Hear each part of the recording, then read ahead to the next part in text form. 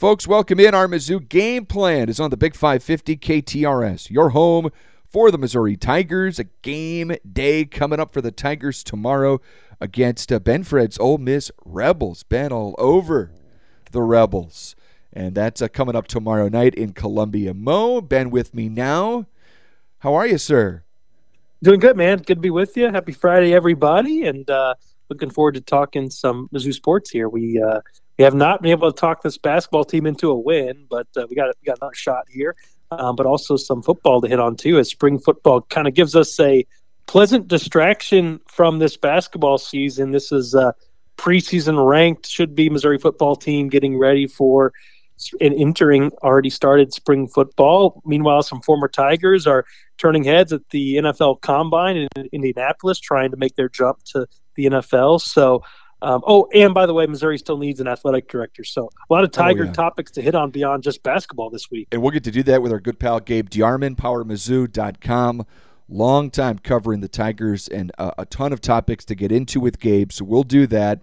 We'll save plenty of time to talk it over with Gabe here in just a little bit. Pretty thrilled to see, Ben, what the Tigers are doing at the scouting combine right now. And as many predicted, Darius Robinson looks like a monster.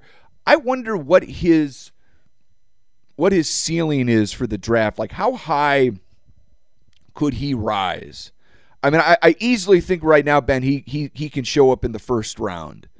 But with some of the things he's already doing at the Combine, and we know his character, the guy's going to hit a home run in all the interviews he does. That's readily apparent. These teams are going to love this guy. But in terms of his physical attributes, how high do you think? I mean, could he possibly find himself in the maybe upper half is generous, but top 20? I don't think that's out of the realm of possibility with what D-Rob's been able to do heading into the Combine and what he's doing right now. Well, he certainly helped himself at the Senior Bowl and was able to really, in those practice settings and those one-on-one kind of drills, stood out from some of the top guys on the offensive side, including some of his own teammates. So that helped him.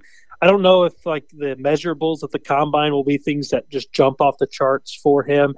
Maybe there'll be some questions about his 40-yard dash. Not elite speed there and running in a vertical fashion. I think he plays faster than he runs the 40. And remember, this was a guy who played on the interior of the defensive line before kind of moving outside and showing that he could bring some pressure off the edge. So I think that if he can get into the first round, it would be a big win for Mizzou. I think it would be something that Missouri could point to and say, hey, this is another successful development of a player from kind of overlooked prospect to a steady, really projected pro. And that's really what Missouri has to sell in this class. They don't have those, lottery pick type guys they can point to, but they've got a lot of impressive players that are on the cusp of starting pro careers that really probably were not guys who were screaming off of the recruiting rankings when they showed up in Columbia, whether it was via the high school, method, pipeline, or transfers. You look at the 8 guys that got sent there. I think the highest rated player out of that group was Tyron Hopper, who was a 4-star when he showed up at Florida, became an impact transfer and improved his stock at Mizzou. After that, it was pretty much the best you had were 3-star guys. You look at Jalen Carlisle, Darius Robinson, Chris Abrams-Strange, Javon Foster, Ennis Rakestraw. These were all kind of 3-star-ish type players. Rakestraw might have been a 4-star. Harrison Mevis was, I think, a 2-star. Cody Schrader was a no-star. He was a guy nobody even knew, showed up as a walk-on, a D2 transfer out of Truman State. And all of these guys have a shot to be, guys who are going to get a fair shake at an NFL career. So if you're Eli Drinkwitz and you're out on the recruiting trail, you're saying, hey, look, Darius Robinson could be a first-round pick. Some of these other guys are going to be later, but have a real chance. And nobody thought that much of them coming out of high school until they showed up and showed out at Mizzou. And that's something that should move the needle on the recruiting trail for Eli Drinkwitz. No question. And I think these guys are so impressive with how they come in to this program and suddenly start to develop and produce. You can develop all you want, but then there's got to be the production on the field, and they're doing that. And Cody Schrader was on the podium today, Ben, and we talk about the character of Darius Robinson. I love being able to use that word. We're not blowing smoke, Ben. These guys, they talk the talk and they walk the walk. And Cody Schrader is such a legitimate guy, a sincere guy. And I'm just going through my Twitter timeline right now, and there's so much trash on Twitter most of the time. It's nice to see some good things, and you hear some comments on here like, man, every interaction I have with Cody Schrader is so great. Love seeing this guy, love covering this guy. And that's all over Twitter and people raving about this guy. And I'm not sure how the physical, the tools, the measurables, I don't think they're jumping off the page for Cody, but he is 100% going to be a guy, Ben, that you really need to focus on the tape. You really need to focus on in-game scenarios for Cody Schrader, because he's going to be one of these guys that outperforms his measurables. And he's not going to be he's a running back as well. We know that there's not a ton of value in that position according to NFL teams these days. So I don't know where he's going to wind up, but some team is just going to get an absolute gem. And if you pay attention to the intangibles and not necessarily the straight-up measurables, and pay attention to how he performs in the interview setting, again, I think Cody's going to wow enough teams, Ben, where maybe there is somebody that jumps up and says, we're willing to take a shot on him at a more premium draft position. I'd silly to speculate what that would be, but if Cody Schrader comes away with a 7th round grade, something tells me there might be a team that says we're willing to take a risk on him in the 5th round because he's just that kind of guy. Well, I think the one thing that will stand out, hopefully for him, the more teams study him, is his versatility. He's not simply a running back. He is a very aggressive and effective blocker in the passing game. He can catch the ball, and I think he showed that at the Senior Bowl. The ability to catch the ball out of the backfield probably didn't get used as much as it could have, because Missouri had so many other guys they could throw the ball to in his showcase senior season. But he's very effective in catching the ball, and he's not a guy who has to come off the field for much. He can do different things. And then I think the idea of him being too small or something, I think that's kind of been phased out. Now, they might have a knock on his top end speed. He's, again, a guy who plays faster than what he's going to show up in the 40. Yep. But the game film for him will look faster than his 40. He's also, we've seen more and more of this. Some of these smaller stature running backs, they're hard for defensive players to see. They get behind those offensive linemen, and they can read the holes and cutbacks, and they can use their size actually to their advantage. And he's not going to hurt you in the mental game of football, and he's going to be a positive guy for your locker room. So that's a whole lot of positives, and you're dinging a guy a lot if you're only looking at his 40-yard dash and saying that guy can't get it done. I mean, this guy led the SEC in rushing. That is not an easy thing to do in a conference that values running backs and still ultimately wants to be able to get yardage on the ground despite the trend toward the passing game. So I think versatility for Cody and also Darius are going to be huge things. You look at some of the ESPN analysts have Darius projected like he could be a top 30 pick. I think Mel Kiper, Daniel Jeremiah both had him going 27th overall to the Cardinals. And one of the reasons, that would be like the highest place a Mizzou player has been picked, I think, since Charles Harris back in 2017. Part of that would be because Darius Robinson has shown the ability to be both an inside and outside player. Yep. He can line up at defensive tackle like he did last season. He jumped outside and was one of the most dynamic players on Missouri's really strong defense last year. So both of these guys can do various things, and more in the NFL, you're not just a one-way ticket guy. You got to be a guy who can stay on the field in any situation. And both of these guys have kind of shown an ability at the highest level of college football to be able to do that. Ben Frederickson, Brendan Weesey with you. It's our Mizzou Game Plan here on this first weekend in March. We thought we might be talking about a Mizzou NCAA tournament possibility. Certainly not the case. We'll talk some hoops coming up in our last segment. Gabe DeArmond coming up with us next. A ton to talk about with Gabe. He'll be with us on the other side of this commercial break on the Big 550 KTRS. Brennan and Ben, Fred, continuing with you here on the Big 550. We're pleased to be joined by Gabe DeArmond, PowerMizzou.com. Gabe, it's always a pleasure to visit, sir. How are you? Not bad. What's going on, guys? We're hanging in there, man, and got a lot shaken. It is never dull, I know, for you on this beat covering the Missouri Tigers. And, hey, spring ball's here. Let's start with some positives. We've got football back. Have you been able to glean anything from these last few days as the fellas are back on the field? Yeah, when you say it's never dull, that accepts the 40 minutes that we get to see football practice, because that is, to be honest, relatively dull.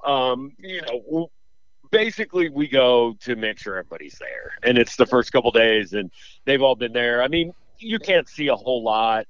It'll be the spring game is supposed to be an actual spring game this year on March 16th, so that'll be a little bit better.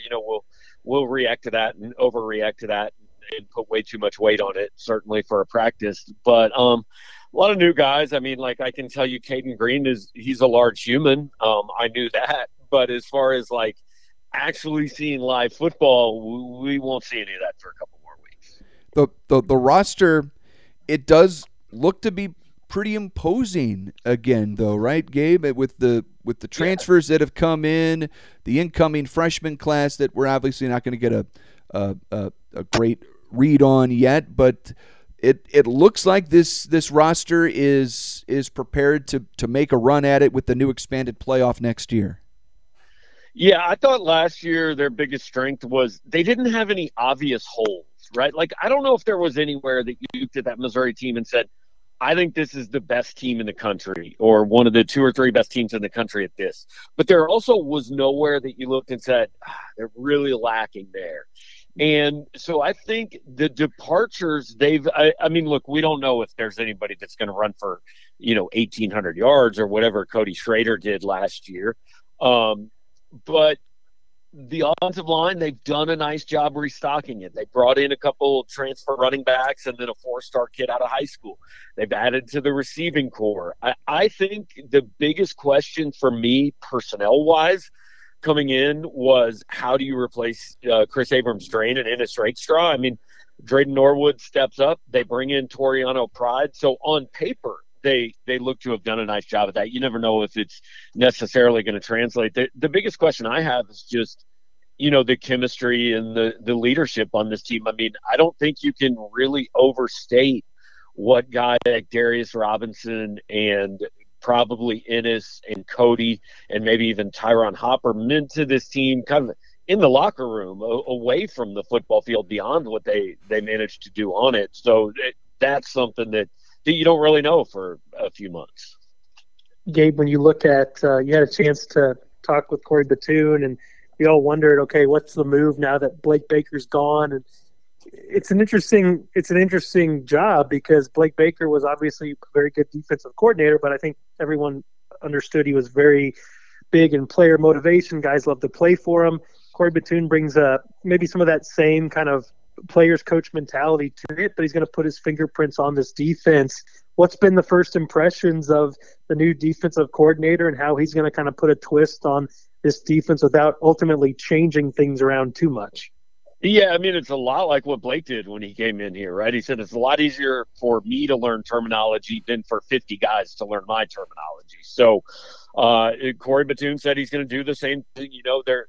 They might change a phrase here and there, like there's a position now, one of the defensive ends is called a joker rather than, weak side defensive end or whatever it was, But I think he's mostly going to try to be fairly they keep continuity from what Blake Baker did scheme-wise and add a little bit to it. And like you said, I mean, look, they all know schemes and plays and drills and all that. A lot of it is, can they pull all these guys together and get them on the same page? And that's something that Blake did really well.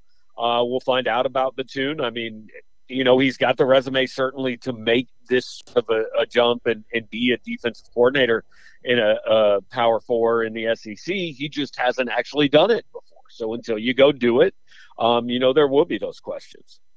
We sit here and we go, okay, who replaces Cody Schrader? Last year, we were not going into the season going, here comes Cody Schrader as the SEC's leading rusher. Every season we've done this where we go, okay, who's going to emerge? And we go, maybe it'll be running back by committee. And then it almost always seems like one guy becomes the workhorse back for Eli Drinkwitz's team. Who's that guy, if there is one this year, or could it actually be the first season where we kind of see maybe a multi-back approach? They've got transfer options. They've got guys who've been in the system eager for more opportunity options. Do you see one guy kind of breaking away from the pack with this, or do you think it could be kind of a lightning and thunder type dual back system here? Yeah, I expect more distribution. But like you said, I expected more distribution last year. I didn't think Cody Schrader would even lead the team in rushing yards. And then it just got to a point. It was a combination of Nate Pete never quite did what they hoped he would do. And Cody was just so good that, I mean, it's an argument I've had all offseason. Every time running back comes up on our board, people say, well, he's only going to give one guy a chance anyway. Well, when exactly would you have given somebody else a chance? Right. The guy led the SEC in rushing.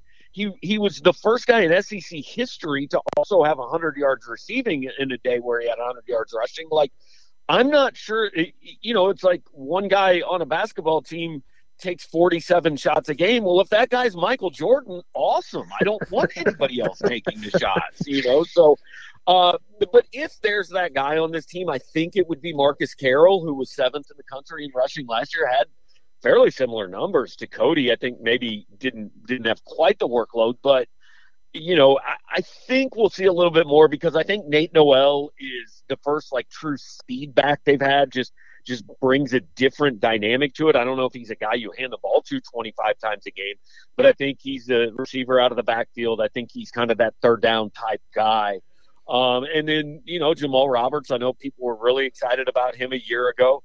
And they got a kid named Kawan Lacey, a 4-star out of high school, which I make it a habit to not watch recruiting highlight tapes very often, because I'm not smart enough to know, exactly what I'm looking for. I don't want to fake it and talk about a kid's, swivel hips and use a bunch of terms I don't know what the hell they mean. But also because they're highlight tapes, they're supposed to look good. But every now and then you see one that you go, oh, no, that looks good even when you're talking about a highlight tape. And Kawan Lacey's kind of struck me that way. Gabe DeArmond with us, PowerMizzou.com. A lot of excitement around football. Gabe, we got to talk about some of the other things too, and let's start with now a impromptu search for a new athletics director. I think you were the first to report it last week as Desiree Reed-Francois left to take the job at Arizona. How should Mizzou fans feel about this? What do you think? How should this search be conducted to try and find an athletics director that might have an intention of sticking around for a while? Yeah, I think, and I know Ben has written some of these things, and he and I have talked, I think will agree with me. I think if you want somebody that sticks around a while, you kind of have to change the way you do business at Missouri, which is you have to let them be the athletic director, and let them make their own calls and sink or swim. And, I know people that hear that will say, but the last time the curator stepped in, it worked, and it did. They stepped in, said, no, we don't want Blake Anderson, find somebody better. That got him Eli Drinkwitz. He recruited really well for 2 years. They gave him an extension, which, again, was driven by the curators, which I was honest, I wouldn't have given him at the time. I think a lot of people wouldn't have given him at the time. And right now it looks like they were right on that. So, if we've got a scoreboard, hey, they're up 2-0. But athletic directors tend to want to be in charge of their own department, and that doesn't mean they get to do anything they want without checks and balances. That's why the systems exist in the way they do. But I'm curious going into this if there will be people that Missouri wants to go after that say, I've kind of seen some things that have happened not just in the last 2 or 3 years, but really in the last 15, where that gives me hesitancy to want to take this job. Because I'm not sure that I'll really be in charge and have the freedom to run the department the way I see fit. So I think that's a part of it. But look, it's an SEC job. There are two conferences anybody wants to be in, and that's why the move to Arizona really caught everybody so off guard, because not very many people are going to voluntarily leave one of these leagues to join one of the other ones, and that's what it looks like Desiree did. Now, we can interpret the word voluntarily, and I don't think any of us will ever really know if it was truly voluntary, because I think best case scenario for all involved is, hey, just move on, and we all go our separate ways, and we just take her at her word that, hey, I had a chance to go to this place that's really special to me, and so I did it. Whether we believe that or care if we believe it, probably ultimately won't really matter down the road. I think she did a very good job here. I think there are plenty of other people who can also do a good job here. I got along with her well, had a good relationship. She is not irreplaceable. Where are there candidates out there that you think should maybe rise above the rest here, as I know you've put together kind of that hot board of potential candidates out there? Who do you think would be a good fit? Yeah, look, Ren Baker was the first name that came to everybody's mind. I don't think that's very likely. He's got a Power 5 job at West Virginia that I think he's pretty happy at, and has some work still to do there in moving past the Bob Huggins era and getting that figured out. Laird Veach at Memphis makes a whole lot of sense. He was here for a little bit under Mike Alden. Then he worked at Learfield in Columbia for a long time. He's a K-State grad. He's been at Memphis for, I think, about 6 years, something like that. And he's a guy that it would make sense. Hey, he wants to make that move to a Power 5 job, right? If you're looking at somebody that already has a Power 5 job, maybe some of those things we talked about matter a little bit more. But if you're talking about giving somebody an opportunity to get into a Power 5 job, maybe that's not as big a roadblock for somebody like that. So I think Laird is certainly on the list. I know he was on the list last time. I've had people mention Doug Gillen at App State. He obviously hired Eli Drinkwitz. I don't think that's a name at the top of the list, but hey, I could be wrong. Nobody's actually sharing the list with me. People have mentioned Sarah Baumgartner down in Texas. I know Sarah well from when she was here in the past, and I really like her and think that would be a good hire, but she's never been an AD at all, much less a Power 5 AD. Now, number 2 at Texas is that comes with certainly responsibility, but I don't think she's ever actually been in charge of the department. I've heard John Curry's name at Wake Forest a little bit. That's a little bit more of the kind of NFL head coach retread route, right? He's been at K-State, he's been at Tennessee, he's been at Wake.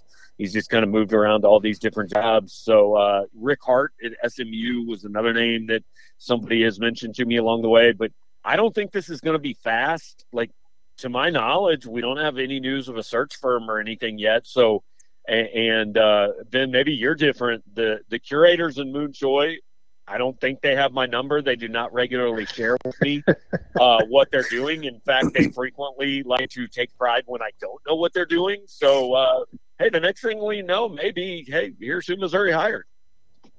My sense is that Missouri, and I would agree with them on this, I think the vibe seems to be that if they wait a little bit, the smoke from the shock of the Desiree departure will fade some, and they can maybe focus the people's attention more on what they do have to offer. And I think Missouri has a lot to offer. And I that's kind of my question to you is, if you're Missouri and you're going out and pitching this job, and this is in some ways a compliment to what Desiree accomplished here, I think Missouri is in a better spot to offer its AD job than it has been in a while. And it's not because another AD has ran for the hills.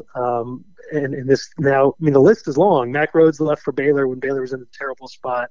Desiree leaves for Arizona when it has a nearly $200 billion budget surplus or deficit. Let's not sugarcoat this. Right. But they also have a football program that's going to be preseason ranked. They've got an NIL effort that is cruising along and gaining ground that will not be disrupted by the departure of the AD. And I would also add this: they're in the conferences you mentioned where everybody wants to be, or one of two, and they've got a board of curators that very much are going to want the next person to succeed. So there will be an extended honeymoon period for whoever the hire is. I think those are positives that Missouri hasn't maybe had to offer any candidate in a while. Do you feel like Mizzou's in a better place to offer up this job than it has been since, I don't know, well, I mean, you got to go back even before Jim Sturk, because that was, probably so. Yeah, I think so. And actually, when you were kind of running through that, here's what it reminds me of a little bit is when Konzo got fired. It didn't go well at the end, right? The last season was not good. But Konzo Martin left Missouri's basketball program. They were able to hire a better coach than they were, 5-8 years before, because he did do things that improved he stabilized the program. There was some, 2015 and I think Jim Sturk improved Missouri. It was better when he left than when he got here, right? Coming off 2015, that was a tough job, and he improved it. Maybe, I know some people had their various issues with Jim, like you're going to with anybody, but I think overall he improved it. I think Desiree can say the same thing. I think she can go to Tucson, and regardless of how it ended, she can say, that's a better athletic department than it was when I got there. And that's ultimately the goal. Like you said, football is 11-2. People are talking playoff, the NIL. Like, literally, we wrote about a quarterback who's visiting campus next month this morning, and one of the other finalists is Penn State, and I was told by somebody that covers Penn State, Penn State can't compete with Missouri's NIL. So that's pretty good. You're in good shape there. Basketball, I understand the train wreck that this basketball season is, but I think you can tell an AD, look, we've got a guy that looked like he showed some reason to believe he's really good in year one. He's in a contract that you shouldn't have to do anything, next year. Hopefully. I mean, you never know, I guess. But you've got your football coach, you've got your basketball coach. Things are in pretty good shape here. The TV money's going to roll in even more from the SEC. So you're stepping into a place you can succeed. Yeah. The other thing that I was thinking, and tell me if you disagree, and that's totally fine if you do. I think it's natural in Missouri way of thinking to go, well, they've got to get somebody who knows the lay of the land, who's got Missouri ties. And the older I've gotten, the more I've watched people fail or succeed, the more I discredit that. However, not for the sake of they got to be a true Mizzou, true son. I do think maybe someone who just understands the oddities of how the power structure works at Mizzou may be a little more inclined to figure out a way to find that much discussed but rarely found synergy that everybody talks about. You almost kind of want somebody who's got a feel for the political nature of the job and all the ducks you got to keep in a row to get stuff done. And I wonder if Desiree coming from the outside, Jim Sturk coming from the outside, without any previous Mizzou experience, maybe put them at a quicker crossroads with some of the powers that be, and whether it's curators or chancellor, and maybe somebody who's just got a little taste of how it works, because it's unique at Mizzou to anywhere else. Maybe some familiarity with that would help the next person. Is it unique at Mizzou, though? Because I think it is. I think we get a little bit campus has its own place, its own weird quirks, but Mizzou seems to be among the worst. You and I watched Tennessee Twitter fire and hire a football coach. My friends that cover Auburn, there's a phrase there, just Auburn being Auburn. You hear all kinds of stories out of Texas and A&M. I think we think it's different here because it's the one we focus on. Right. And I'm not saying it's perfect. There's some issues, but I'm not sure it's as unique as we think it is. I think anywhere you go, I think a big part of being an AD is being able to manage those politics and balance those egos and all that. And, as far as knowing the climate, look, I don't know if Eli Drinkwitz could have picked Missouri out on a map in 2019. There were no ties. He was unlike anybody they'd ever hired. And you know what? He knew it was connected to Arkansas. Pretty well. He knew it was connected to Arkansas. Well, right. I mean, that's fair. He probably could have found it on a map, but I don't think he could have told you a lot about it. And he's come in here and it's worked. So I think sometimes, hey, having somebody who doesn't come in with preconceived biases and notions might not be the worst thing. But we go through this every time there's a coaching search. Fans say, well, I just want to hire somebody who's not going to leave us. Well, no, because if you're hiring somebody that doesn't have bigger goals, then you're hiring somebody who might not do this to the fullest extent. I mean, let's be honest. Sure. If you hire somebody that 3 years from now they get a better offer and they take it, then you go, great, they did what we wanted them to do. I mean, yeah, you don't want them leaving for a worse job, which we think two of the last two athletic directors have done.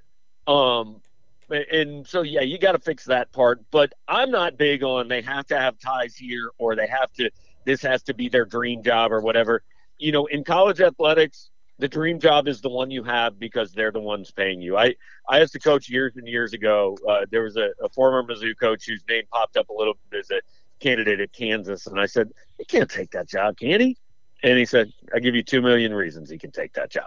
That's all they're loyal to in college athletics or in anywhere else, really. And, I mean, look, if another place offers me more money, I'll listen to them. If another station comes in and offers to triple what you guys are getting paid, I bet you probably listen to them. You know, we're all that way. Gabe, before we leave, you mentioned the disaster that's been the basketball season. Has your opinion changed at all on Dennis Gates and how things look as we move past this season and into hopefully better times starting next year? I don't know if my opinion has changed. My confidence in my opinion has changed. After year one, like I openly told people, I think if he stays, he's going to be the best coach Missouri's had. Except for Norm Stewart and maybe even including Norm Stewart. Like, I was that impressed with what Dennis did in year one. If you can say that, you know that with a straight face, like, you're a liar. I mean, this season has gone worse than anyone could have imagined. And look, we know Dennis doesn't tell the truth and tell us his true feelings in the media, right? So this will never happen, but if I could give truth serum to anybody on this campus right now, I'd give it to him and I'd just say, what happened? Like how did it get here? We know there are injuries. We know they missed some guys in the transfer portal. We know some guys haven't stepped forward. But this team should have won some games. They should not. This is not an 0-18 in the SEC roster, which is what it looks like they're heading toward. And I would love to know just how did we get here? So if this season has not taking a blow at your confidence, like, I don't know what you're paying attention to. I want to have your optimistic outlook on life. If you can sit here and tell me, yes, I know Dennis Gates is going to get it done at Missouri, I want to know why you think that. Ben, any final thoughts? My question is this. In terms of fixing it, I'm excited. I think most people are about this incoming freshman class.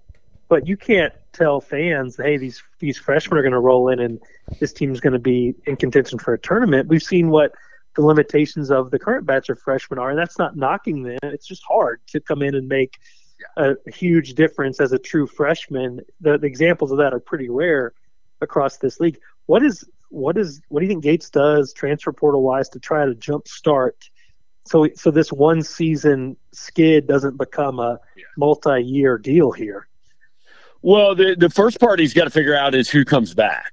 You know, there's like 6 guys that we know are leaving because they're finally out of college eligibility, which means you're like 31 at this point in time, I think. But, you know, John Tonje and Caleb Grill, both are now eligible for another season. That doesn't mean that season has to be at Missouri.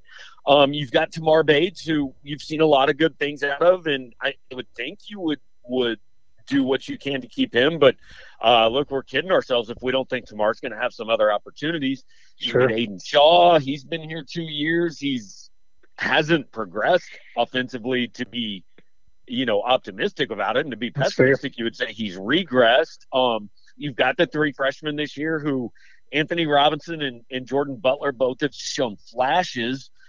Trent Pierce really hasn't. Health has been a part of that, but considering what we heard about him before the season, I think it's a little bit of a surprise. So you're talking about 6-7 guys right there, and didn't even talk about Kurt Lewis and Jesus Carolero, who technically can come back, but look, I don't know that either one of us expect them to, but this is a two-way street.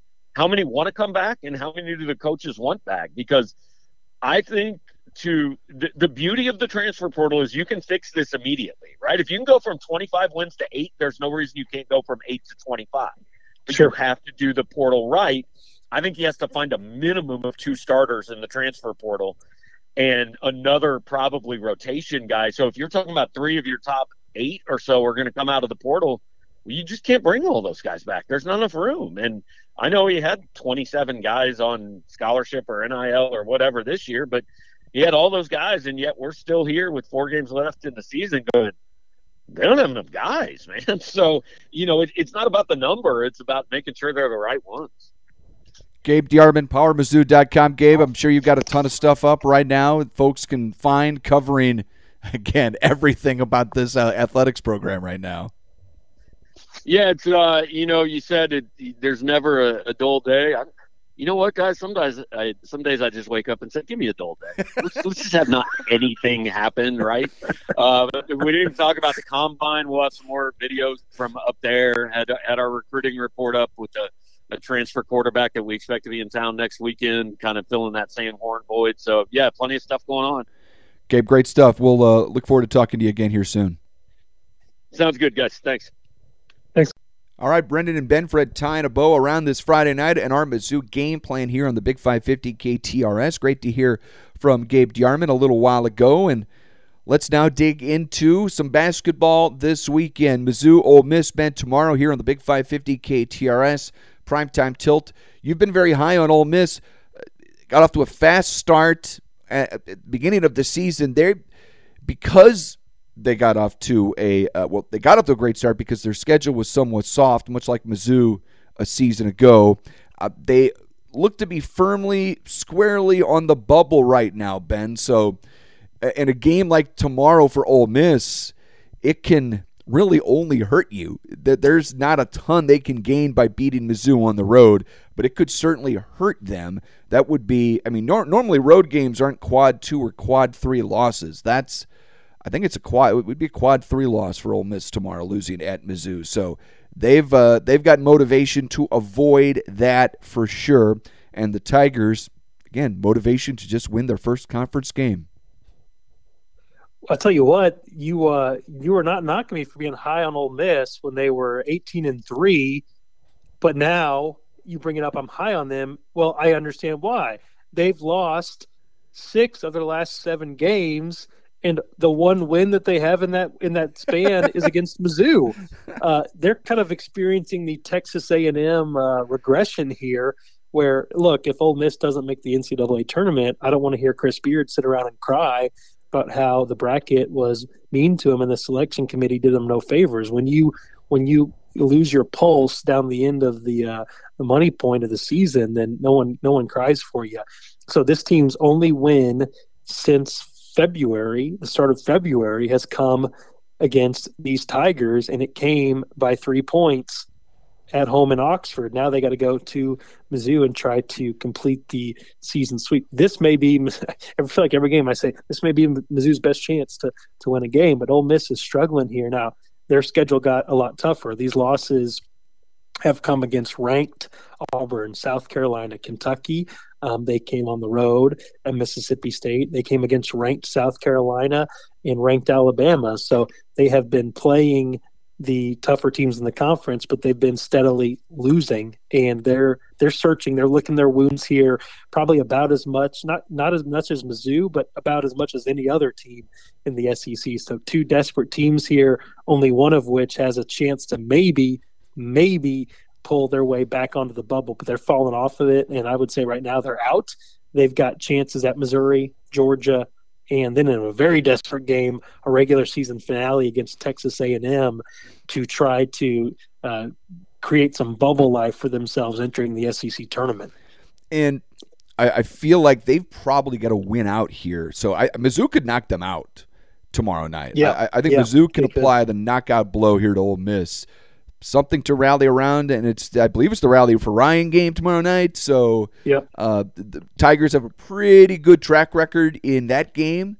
So hopefully it translates to a win tomorrow night. And as we've talked about, just trying to find some momentum here for the end of the year heading into next season. Ben, let's look at some of the bigger games tomorrow. And it is a loaded slate, great slate of college hoops, a lot of ranked versus ranked opponents, and it starts in the SEC, a team Tigers just saw, number 24 Florida, at number 18 South Carolina. And I think this is South Carolina, they've been showing out all season long. For Florida, it took a rallying point for them to get to where they're at, but I think Lamont Paris is in a great position to be SEC Coach of the Year. And I wouldn't sleep on Todd Golden in that spot either, because the Gators, look at their 2 losses at not a great A&M team, but they lose by 1. That was on the road. Then they lose at Alabama in overtime. In fact, they've played a bunch of overtime games here. They beat Kentucky on the road, won at Georgia. Their schedule doesn't wow you, but I think the Gators are in a really good spot here. I think Florida goes in there and beats South Carolina on the road. I think Gators were my early Final Four pick at the start of the year. Felt pretty bad about it at the start, but starting to feel like the Gators can make some noise this March, Ben, and I think they beat South Carolina tomorrow morning. Yeah, I'm kind of with you on this. Look, they've only got 1 fewer SEC loss than South Carolina. They're both coming off a couple wins. I mean, Florida's averaging like close to 15 more points per game than South Carolina. I kind of like Florida, watching them play against Missouri. They looked confident. They looked bouncy. They looked like the Florida team that we thought we were going to see from the start. So I'm very impressed with what South Carolina has done this season. I'm not quite buying them being a top 20 team. Maybe I'll be wrong here. They get this one at home, but I kind of like the Gators to pull off the road upset here. South Carolina made their hay in this conference season, Ben, because their best non-conference win, Grand Canyon. So that gives you an idea. The Gamecocks non-conference schedule, they had Notre Dame and Virginia Tech on there, but those teams turned out to not be very good. How about a Big Ten? Florida's record, Florida lost back-to-back games to Kentucky and Ole Miss in January. They haven't lost back-to-back games since, and 2 of those losses were to Tennessee and Alabama. I kind of feel like Florida's going to finish on a high point here. Wouldn't be surprised if they win this game. Wouldn't be surprised if they beat Alabama. Yeah.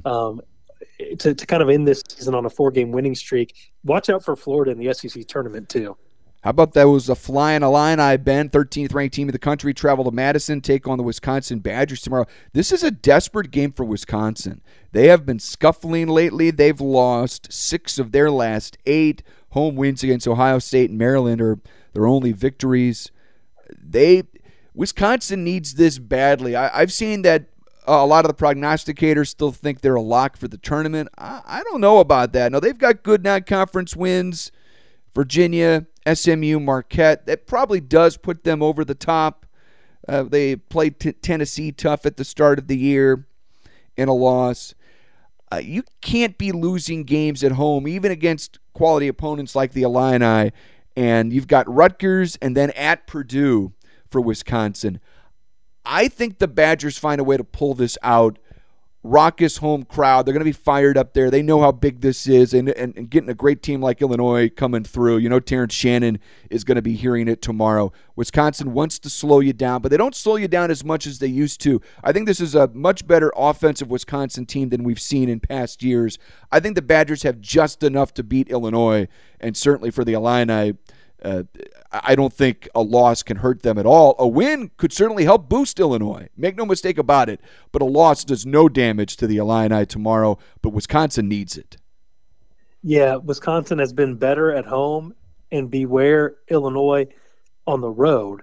They've won 2 in a row, but they win at home, and they get weird on the road. They had that brutal, just kind of hard to wrap your brain around loss at Penn State where they just dissolved. They lost to Michigan State. Another game that we picked, and we wasn't quite sure about their ability to travel to a hostile environment there. You remember their loss to your Northwestern Wildcats in overtime on the road. That's one thing that Illinois has kind of left up for grabs is can they travel and be dominant? And against a desperate Wisconsin team, ahead of that big showdown against Purdue, I kind of like Wisconsin here to show up tough at home and take care of Illinois here. Don't feel great about it, but I don't feel great about Illinois winning on the road in Big Ten play here recently. Yeah, it'll be a really big one tomorrow, and a lot of ramifications there for the Badgers and for the Illini if they can win it. Start to maybe discuss the possibility of a 2 seed for Illinois, I think. How about big one in the Big East? Marquette travels to Creighton, number 5 Golden Eagles and the number 12 Blue Jays. Creighton hasn't wowed me this year, Ben, but then I look at their record, and it's really pretty good. They don't force any turnovers. In fact, I think they're one of the worst teams forcing turnovers in the country, the Creighton Blue Jays. But they're the best team at not fouling the opposition. They're not going to put you at the free throw line. And they've got a great three-headed monster, Trey Alexander, Baylor Shireman, and then the big St. Louis and Ryan Kalkbrenner, who cleans up down there in the paint. Tyler Kolek and that Marquette team, Tyler Kolek not suspended, unlike some internet rumors here earlier this week. I like Marquette to do some damage this March, unlike they did last year. But I think Creighton protects their home floor and gets it done tomorrow. The projected numbers love Creighton like 70%, according to the ESPN analytics, which maybe is a little surprising here. Marquette has been pretty dominant as of late. They've only got one loss dating back to January 15th. That was against number 1 UConn. The game was not close, but they've been taking care of business everywhere else, winning on the road. So I'm gonna pick Marquette here. Shout out to Martin Kilcoyne, and I gotta pick something different from you. So we gotta have a little different. So I'm gonna take Marquette to pull off a big win at number 12 Creighton. This is one of the better games that we'll have in a while here outside of the Big Ten and the SEC. All right, so a little difference there in the Big East. How about in the SEC tomorrow night? Great game as the 4th-ranked Tennessee Volunteers travel to 14th-ranked Alabama. We talked about it during our Mizzou postgame a couple nights ago, Ben. I know we both love Tennessee. I think we're probably going to project them to go pretty far in the dance. I might take Alabama here at home. They've got a really strong home atmosphere. It's a primetime game. I feel like for Alabama, they risk falling around a 5 or a 6 seed in once the brackets come out. Now, their metrics are very strong, but there's something about this Alabama team. They don't play defense, and they've lost all their big road tests. They've lost at Tennessee. They've lost at Auburn. They've lost at Florida. They've lost at Kentucky. So for Alabama, their best win is probably home against Auburn in late January. So